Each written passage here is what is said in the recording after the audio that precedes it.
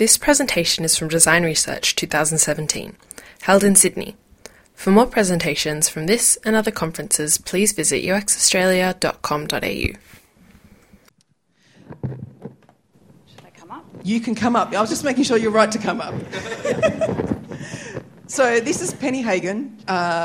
She has tons and tons and tons of research experience and a crackly microphone. And she's spoken at many of our events, and we're really glad to have her here. Thank you. Awesome. Just pop the slide down.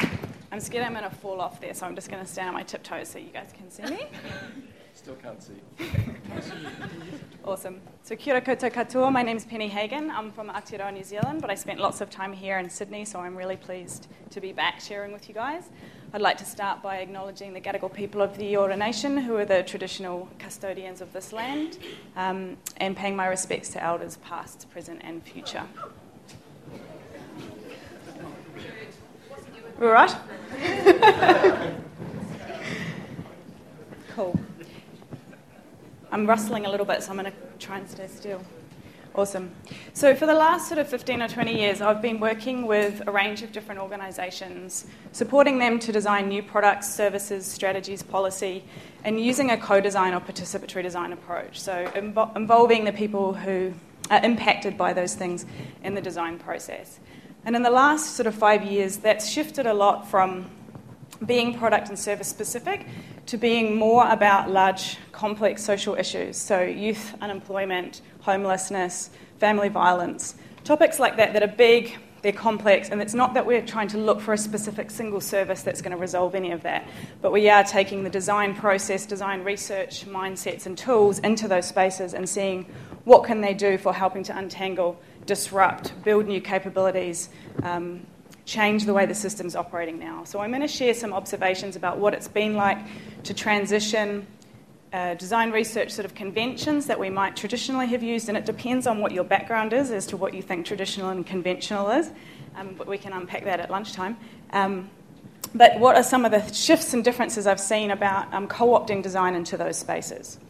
The first thing I'm going to do is just introduce you to 3 different sort of initiatives or contexts where design is being invited in, and we can kind of examine why that is and what it means to use design in those contexts. So the first one is a project, it's an ongoing collaboration called Working Together to Achieve Whānau Wellbeing in Waitemata, whānau being family, extended family, and Waitemata being a region in Auckland. And the nexus of this initiative is in this image that was sketched very early on, and it asks the question, what is the latent potential of a community system to prevent violence? What that means is within communities there's strengths and assets and amazing things already happening. How can we grow those, utilise those, build on those to prevent violence from ever happening? So what are the social connectedness, the different ways of operating and connecting with others that can actually stop violence from occurring? So in a public health context, that's primary prevention. And we're really familiar with early intervention and crisis intervention where things have already happened and we think, what can I do? Or things have gotten to really awful outcomes and we need to respond in a crisis mode. So primary prevention is the stuff right back at the beginning, the positive, awesome things that we can do to mean that we don't have to go into those places. So this was a collaboration between the Ministry of Social Development, central government, local government, and then local family violence networks who are in specific suburbs in the Waitemata, and they're responsible for connecting together NGOs and community providers that work with people who are needing support around sexual or family violence or any kind of violence. So this is place-based but connected to central government policy. But the work was happening within these 3 specific communities within Waitemata and grounded in the strengths and context of those communities. So some of the things that we have to take into account from a design research perspective are that the team is temporary. We've brought them together in a temporary way, but they need to be able to go on with this work when that temporary structure changes. The team conducts the research themselves, and this is true of all this work in this context. The frontline workers, the NGO workers, the government workers are doing the research, they're gathering the data, they're developing the insights themselves. Primary prevention is fuzzy, it's a new territory. It's the stuff like having barbecues with each other and knowing your neighbours and things like that don't have anything to do with what we would associate violence prevention to do with. So it's a fuzzy area. It's not something that comes as easily to mind for us, even though it's actually the stuff that we really like to do. There's no single owner of a challenge like this. If we want to get any kind of action or change, it's multiple people that are involved in actioning and taking things up and bringing that change to bear. And working with teams like this, they're action-orientated teams. They're used to responding to things and improving people's lives and taking action. So insights isn't enough. We have to be actually making change. So a second example of where design, again, the type of place where design is being invited, and for some of you, this stuff's going to be probably pretty familiar. This is Healthy Families, which is an initiative from our Central Health Agency. It's a rip-off of something that happened in Victoria here in Australia. We took some of the bits and not all of the bits. 10 locations across New Zealand where there's existing disparities in health outcomes. So they're going to be locations that have complex social dynamics happening there. And again, a place-based response. So those teams that are in those 10 places are working directly with those communities. They come from those communities, and the approach to change depends on what's happening in those communities. And their goal is to improve health outcomes. Have a little sidekick here. Their goal is to improve health outcomes just like other programs. We want to reduce obesity, reduce smoking, reduce alcohol abuse, increase physical activity, all those things. But we don't want to do that through delivering programs. We want to do that through disrupting the status quo, mapping the system and understanding what the challenges are that tie people into those outcomes right now. So that includes things like looking at the food system. Why is it that in some suburbs there's access to healthy food and in others all you can get is low-quality takeaway food? So it makes it very hard to actually access food. What is that happening in the system that's causing that? Why is it that in some places there might be plenty of outdoor space for physical exercise, but people are too scared to walk to school or walk to work? What's going on systemically that retains the status quo in those communities? So these projects are about disrupting those and looking for ways to build new capabilities and do things differently. So some of the context from a sort of design research point of view.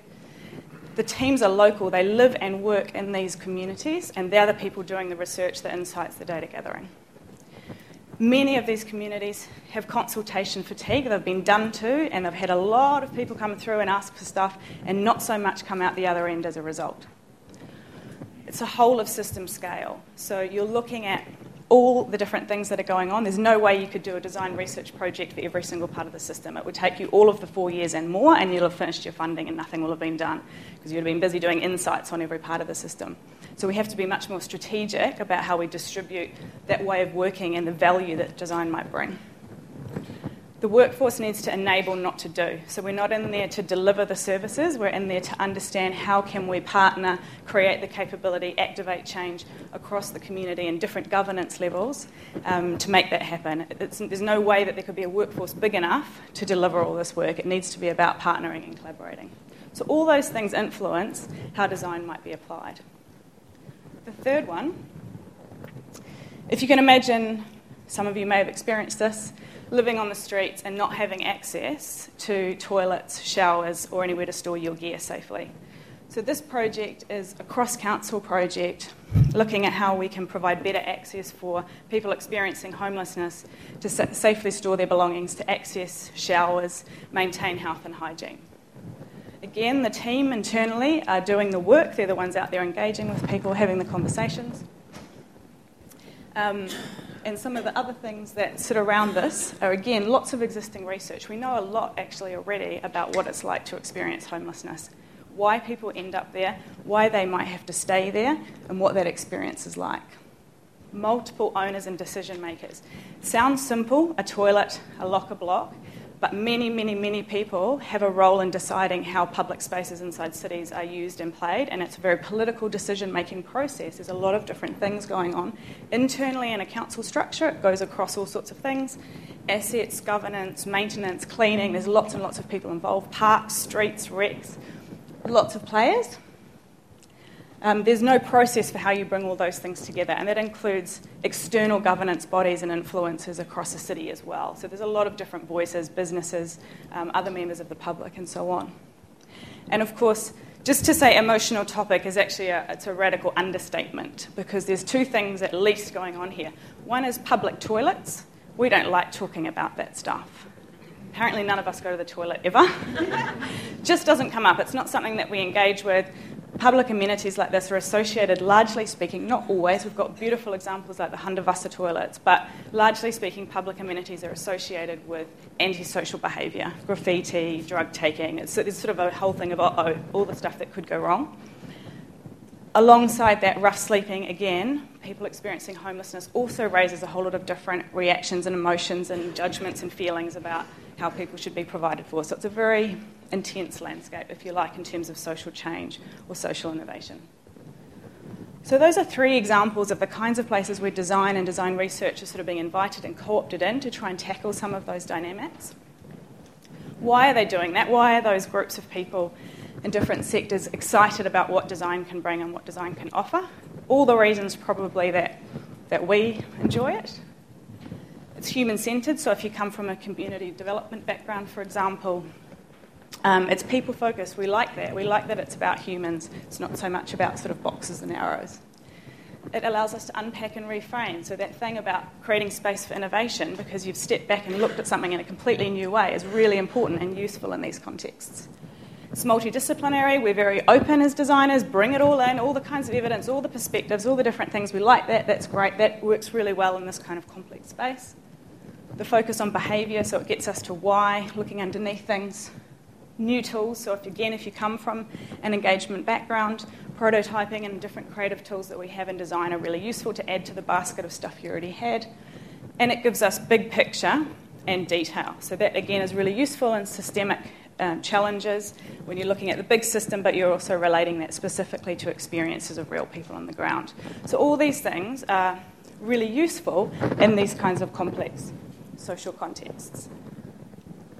But all those things need to inform real change. The design research effort that's undertaken has to move towards action.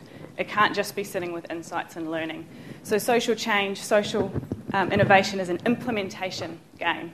It's about doing an action and having change. We're asking, success is not, do we have some good proposals for how things might be different? That's important, but it's not the end.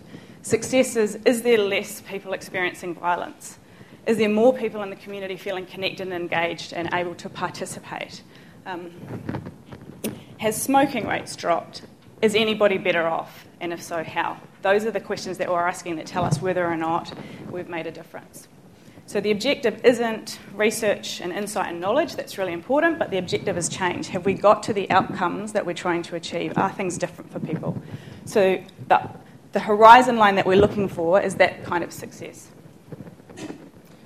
And here's a little bit of tension with how the design process is largely conceptualised. And I know there's lots of different ways to visualise design. The double diamond is just a very common one. It's also under fire at the moment, along with all the other sort of waterfall models of design. And that's a good discussion to be having.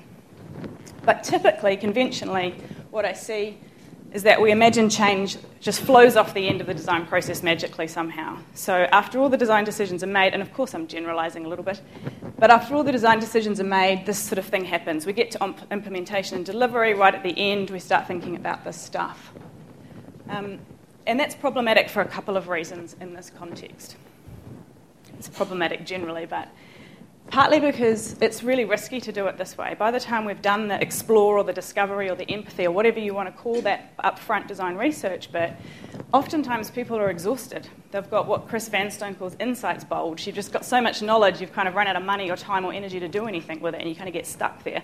So there's a lot of examples of where great upfront stuff has happened in learning, but we've sort of lost traction. Has anything come out of it afterwards? And that's risky in this context.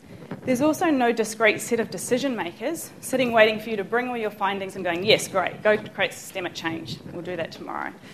The kind of change and shifts that we're talking about belong across different players, from community members, local governance, other community stakeholders, and you need to be engaging those people all the way through. It's not like we can get them all together in a room, like a stage gate process, like we might be able to when it's a discrete organisational decision to shift a service angle or something like that. That sort of coming together as a collective in a single moment doesn't occur. The closest thing that we have is an election, and as we know, that doesn't get very specific. So we need to be bringing the conditions for change in those conversations much further forward, because there isn't a way to kind of have it all happen together. So I think what that means is that in these contexts, design is really being asked to extend its remit, and design research is being asked to extend into the change process, past the end of that sort of magic bit where we give our proposals, into the actual doing, but also to bring the change process forward into the front piece as well.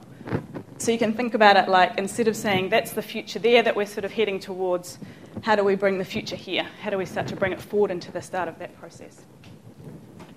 So in that way, design becomes part of the change process itself. Design research becomes part of the change process, not just process that informs future decision-making about change.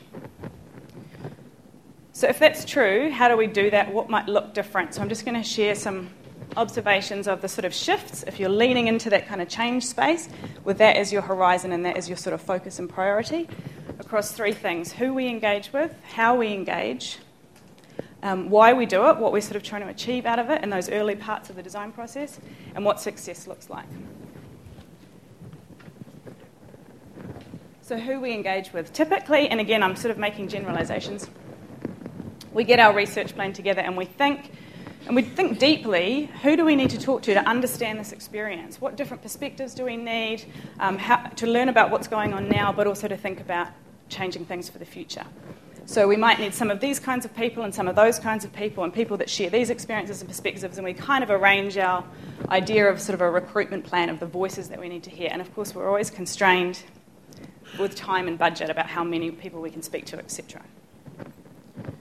So what's different when we're kind of leaning into that change space? The first thing is that we're not working with representative users. We're not working with people who represent people like teenage mums or people who represent people like middle income something. We're working with the specific people who will actually enact or experience the change. So it's place-based. It's the school across the road, that specific school, those specific young people, that marae up the road, that community group there that does the painting and the arts. So you're working not with representative users, but with with real live actual people, if you get what I mean. And we do definitely want learning. We want to understand what people's experiences are, what's going on for them, but we also want to mobilise. We want to be thinking about making change. Who will we work with that will take this forward? Where is the kind of willing coalition to take action? And who are the influencers? Who could block or enable this up and down, not just users and citizens and community members, but governance, executives, boards, across those things? Who's going to be the people that need to be shifting?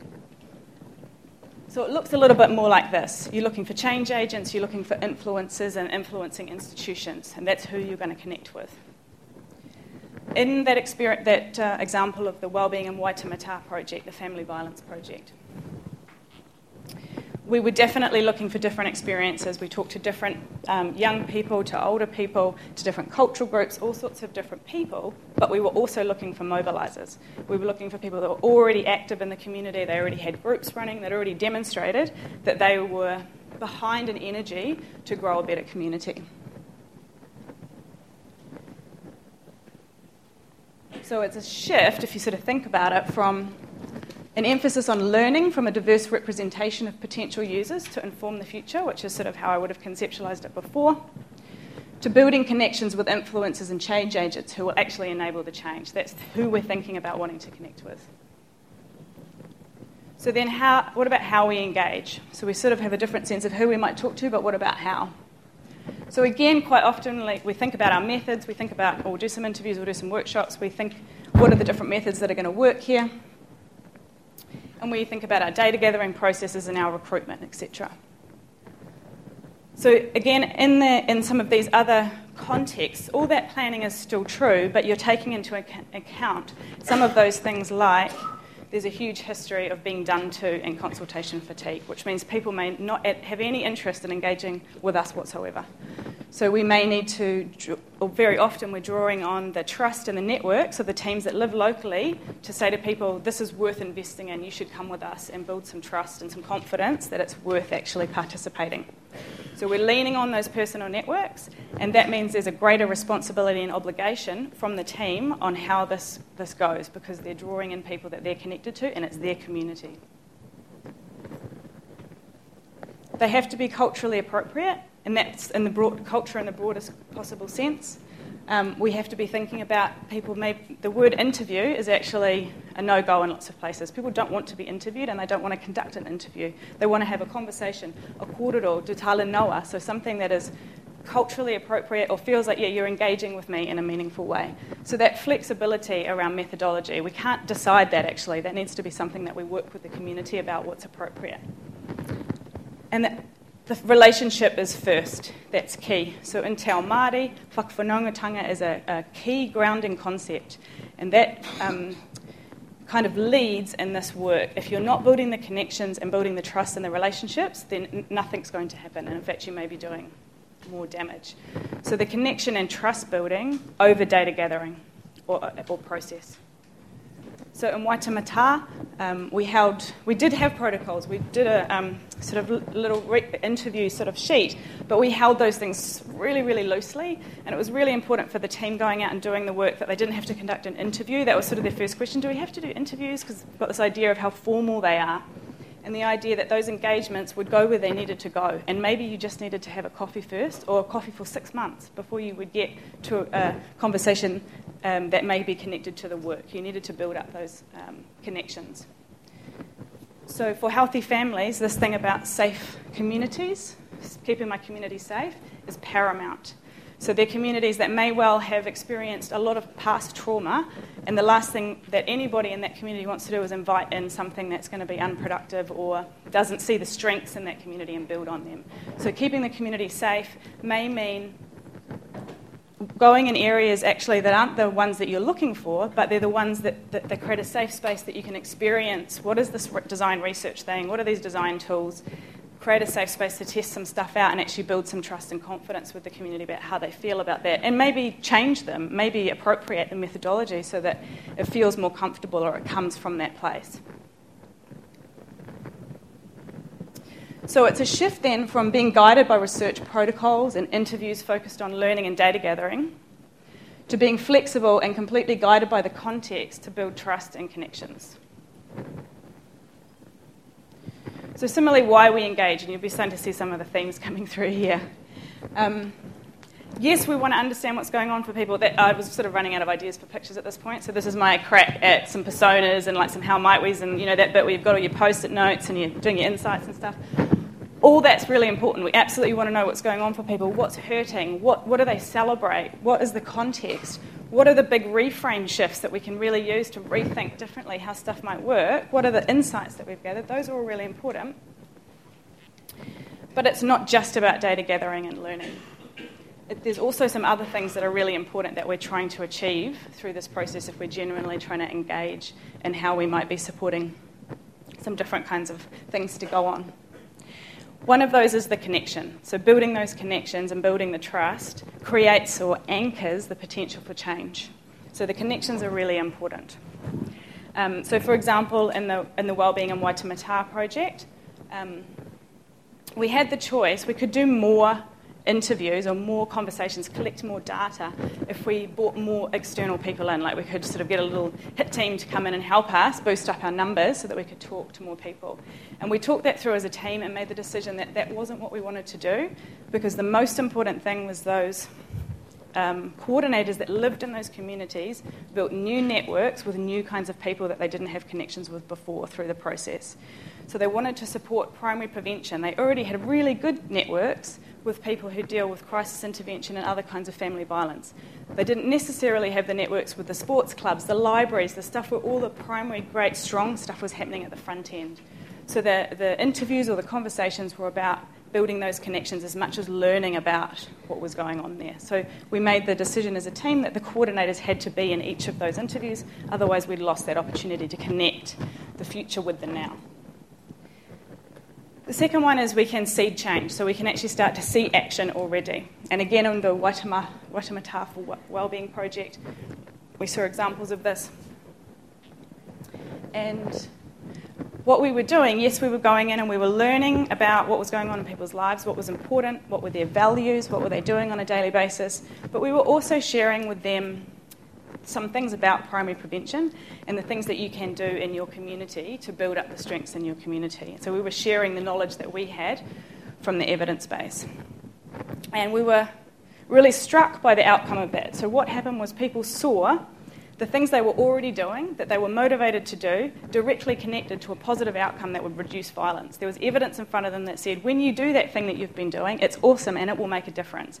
And that was really motivating and inspiring for people. They were like, that's cool, because family violence is like climate change. You're like, how can I stop this? This is so complicated. How can I make a difference?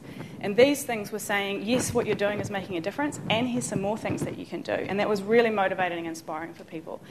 Once we sort of observed that, we went back and started asking people, hey, what have you done differently since we had that conversation with you? And many of them had already started to take new actions. So they had gone and met their neighbours, or they were running the groups that they'd been running differently, or they'd started another group. So they were already starting to build their capability for primary prevention at the community level. As a result, we were just still in the discovery process. We'd only just started having conversations with people. So that's seeding of actual action already.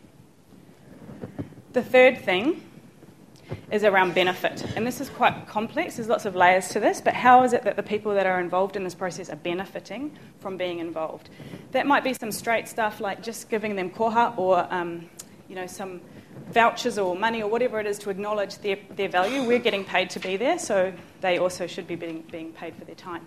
But it also might be, what are they gaining out of this? What knowledge, what capability are they building? Are they being affirmed in the work they've been doing? So how are we making sure that it's a positive experience to be involved? Are they building connections through the workshops? There's a bunch of other ways that we can be building people's capacities.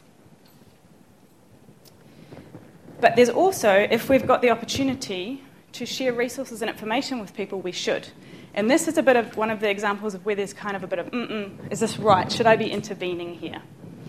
So an example would be you're running a session about unemployment for young people, and as you're having that conversation, you realise they've got no awareness whatsoever of the 7 different services available to them down the road that would probably be quite useful. Do you say anything? Not in the middle of the conversation, but yes, afterwards, I believe we've got an obligation to connect them to those services. But we have to be, it's difficult getting that stuff right, and that's not a decision to make on your own, and you need to be surrounded by the team and discussing through what is the point at which we might be making those connections, how do we do that well. So those things are not straightforward, and we don't want to get into kind of amateur social worker hour or amateur psychology hour where we think we're helping and we're being therapists. We don't want to blur any of those boundaries that we've been really careful to maintain about what our role is, but we also don't want to walk away from situations where we could have actually made connections for people across the system that would have helped. So we need to just examine that and interrogate our role a little bit more. So a shift from learning about needs, contexts and experiences so that we can inform what's going to happen in the future, to actually building the conditions for the future now, seeding change and creating benefit, whatever that may look like in that context. Okay, so the last one, what does success look like in these contexts? All the great stuff already, yes, insights and learnings and new knowledge and new framing, super excited about all that, but also need to be building capability in the system to support the kinds of change that we're trying to enact and enable. So some of these shifts are big shifts. They're new ways of working, and they're ways that make people feel really, really vulnerable.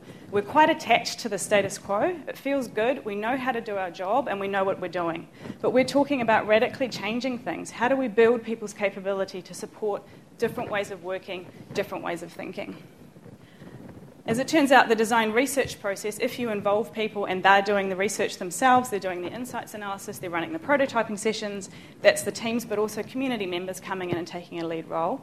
It's a really effective experiential learning or training program for people to build critical skills, to start questioning their assumptions. All of a sudden they're like, oh, this whole thing about saying I don't know to questions is awesome. I felt my whole life I needed to have the answer, and now I realise I don't. I can do inquiry. I feel more confident about critiquing things and pulling things apart. So it actually builds capacity and capability for the types of work and the ways of working that are absolutely necessary to get any of the changes that we're talking about. So an example in the Waitemata project would be, yes, the teams built up some new skills, so that they found some useful skill building personally out of it in terms of running design sessions and being more curious and testing assumptions and things like that. But one of the key things for them was actually, or for us, was how do we work together across central government, local government and place-based? How do we even do a collaboration like that? And so the skill of actually collaborating, which is something, again, that's critical to getting any of the kind of shifts we're talking about, was actually a capability that was built through the project. It was a key outcome for that team, not just the research output, the data, the insights. What was left inside the community and the people at the capacity level that would mean they could sustain this way of working. So I feel like, as well as really wonderful active reports and action insights and things like that, we're also needing to leave a trail of confidence and inquiry after us for people to keep using that type and way of thinking. So becomes, really haven't got my technique right on this stuff. Creating insights and framing up new possibilities, again to inform, becomes actually building capability, building the confidence, building social capital and momentum. So there's a whole lot of non-tangible outcomes that can come through the design research process in addition to those learnings. Am I okay for time? Because Steve just took some such big long sentences. Cool. So proposing then, design research in terms of social change offers all these awesome things, right? It offers the stuff that we know and we love about design, but it also offers these things too, if we kind of lean into that change space, opportunities to build capacity, to create connections, to bring the change forward. I don't want to sound like an evangelist, I'm just sharing some thoughts here, I don't want to get too carried away. But the potential to lean into this space, and I'm always a bit sceptical about that term, leaning in, but that's actually what it feels like. When you're in the room and you're making decisions with a team about what's the most important action here, we have to get to that change. If we're focused on a change outcome, what's the most important action? What should we lean towards? Because maybe we should get more data, but maybe we should just go with the energy that we've got right now. That's what it feels like, is leaning into those. What does it mean for us, though? If design remit is extending, what about the remit of designers?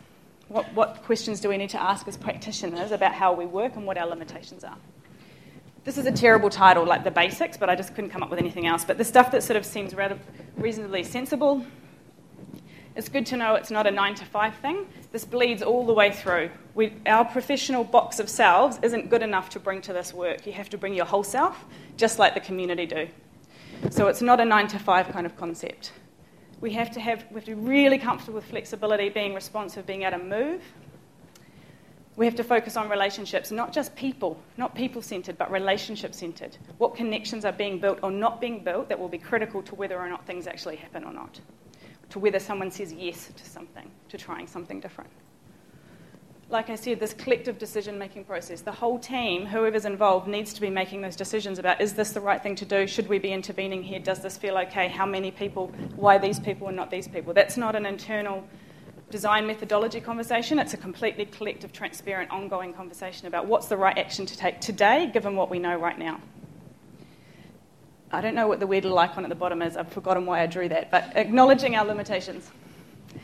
Knowing that actually we're completely imperfect, we've got lots of blind spots, and we have to surround ourselves with other practitioners and people with heaps of experience in different fields and backgrounds that can help fill those blind spots and work collectively. Whether it be social workers, psychologists, whatever it is that you need around you, health professionals, public health professionals, and you guys are drawing on this stuff together. So it's not an individual pursuit by any means. So those are some of the sort of basics. Two things I just want to draw attention to for a bit deeper. One is this idea of rigour and robustness. So I think we get really caught up in, is the data rigorous, is it robust, is it valid? And often we associate that with numbers. Numbers are important, and we need to understand the difference between qualitative approaches, quantitative approaches, what makes things in certain paradigms valid and what doesn't. Those things are important to have our heads around. But rigour is completely contextual. It depends what it is that you're trying to achieve and what the question and the answer is. So we need to build our capacity around understanding that and interrogating that and look beyond. I think a lot of the assumptions that I've experienced personally are unstated about what we think brings rigour. We haven't sort of exposed that stuff in our dialogue. And a lot of it comes from a sort of positivist, rational paradigm. And there's a bunch of other places we can be looking in terms of action research, participatory design, and in particular indigenous wisdoms and methodologies that have whole different value systems about what rigour is. So a lot of the work in New Zealand, under the Treaty of Waitangi, reciprocity, partnership, are the frameworks that hold you to rigour and tell you whether or not you're doing the right thing or not. That's the criteria against which you assess yourself, not necessarily a scientific criteria or validity. So I think we need to have more conversations about this stuff as a field. What beliefs do we hold about knowledge and how it's created? We have to really engage with that. I was going to put the word epistemology up in there, but that just seemed mean. So that's the first one. The second one and I'm going to wrap up, Donna, is to be really clear with this thing that every engagement is an intervention. There is no such thing as a neutral conversation. We were just learning, we just went in for a chat, we were objective. That's not true. There's no such thing. Conversation is action, and every time we have a conversation, something's changing. People are different from when they started, so we need to really engage with that as well. What responsibility does that bring, and how can we utilise that? We've got such precious opportunities to connect with people. Working with the community, people are really busy, like getting someone in to have a conversation. Oh my God, that's amazing. How to use it to its absolute maximum, how to make sure you're getting the greatest benefit for them and for you and for all of us out of these opportunities to engage. But it also means you have to hold that responsibility very carefully. Like I said, we don't want to start getting confused and think that we're doing social work and stuff. We need to really understand what is it that our responsibility is if we're seeing these as interventions. So, even if this is not your bag, all of us are doing something to do with change, right? Because that's why you're doing the research, that's why you're doing the work, because we're trying to shift from what something is now. So here are some questions that I think are still relevant to ask yourself, no matter where you're working on, that just helps you lean into that change space, bring change to now. The first one is to reflect, after you've done some of that work, some of those conversations, has any change already been activated? Go back and see. What came as a result of you raising those questions with people as a result of those conversations? Start putting some learning loops in. Are people already doing things differently as a result of the conversations? Has action already started to occur? Are champions emerging? Are the people taking it up themselves and starting to do stuff? Because that's key to getting any kind of change through. Have we built the relationships that are necessary to create conditions for change? So as stuff comes back, have we built that trust? Have we built that openness? Have we anchored stuff in? And have we started to build the capability and confidence that is needed for shifting from status quo, that will allow people to bridge into a different way of working? And if not, what might we try and do differently to lean into those kinds of change outcomes? Thank you.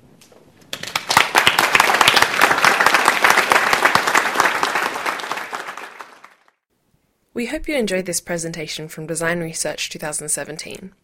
For more presentations from this and other conferences, please visit uxaustralia.com.au.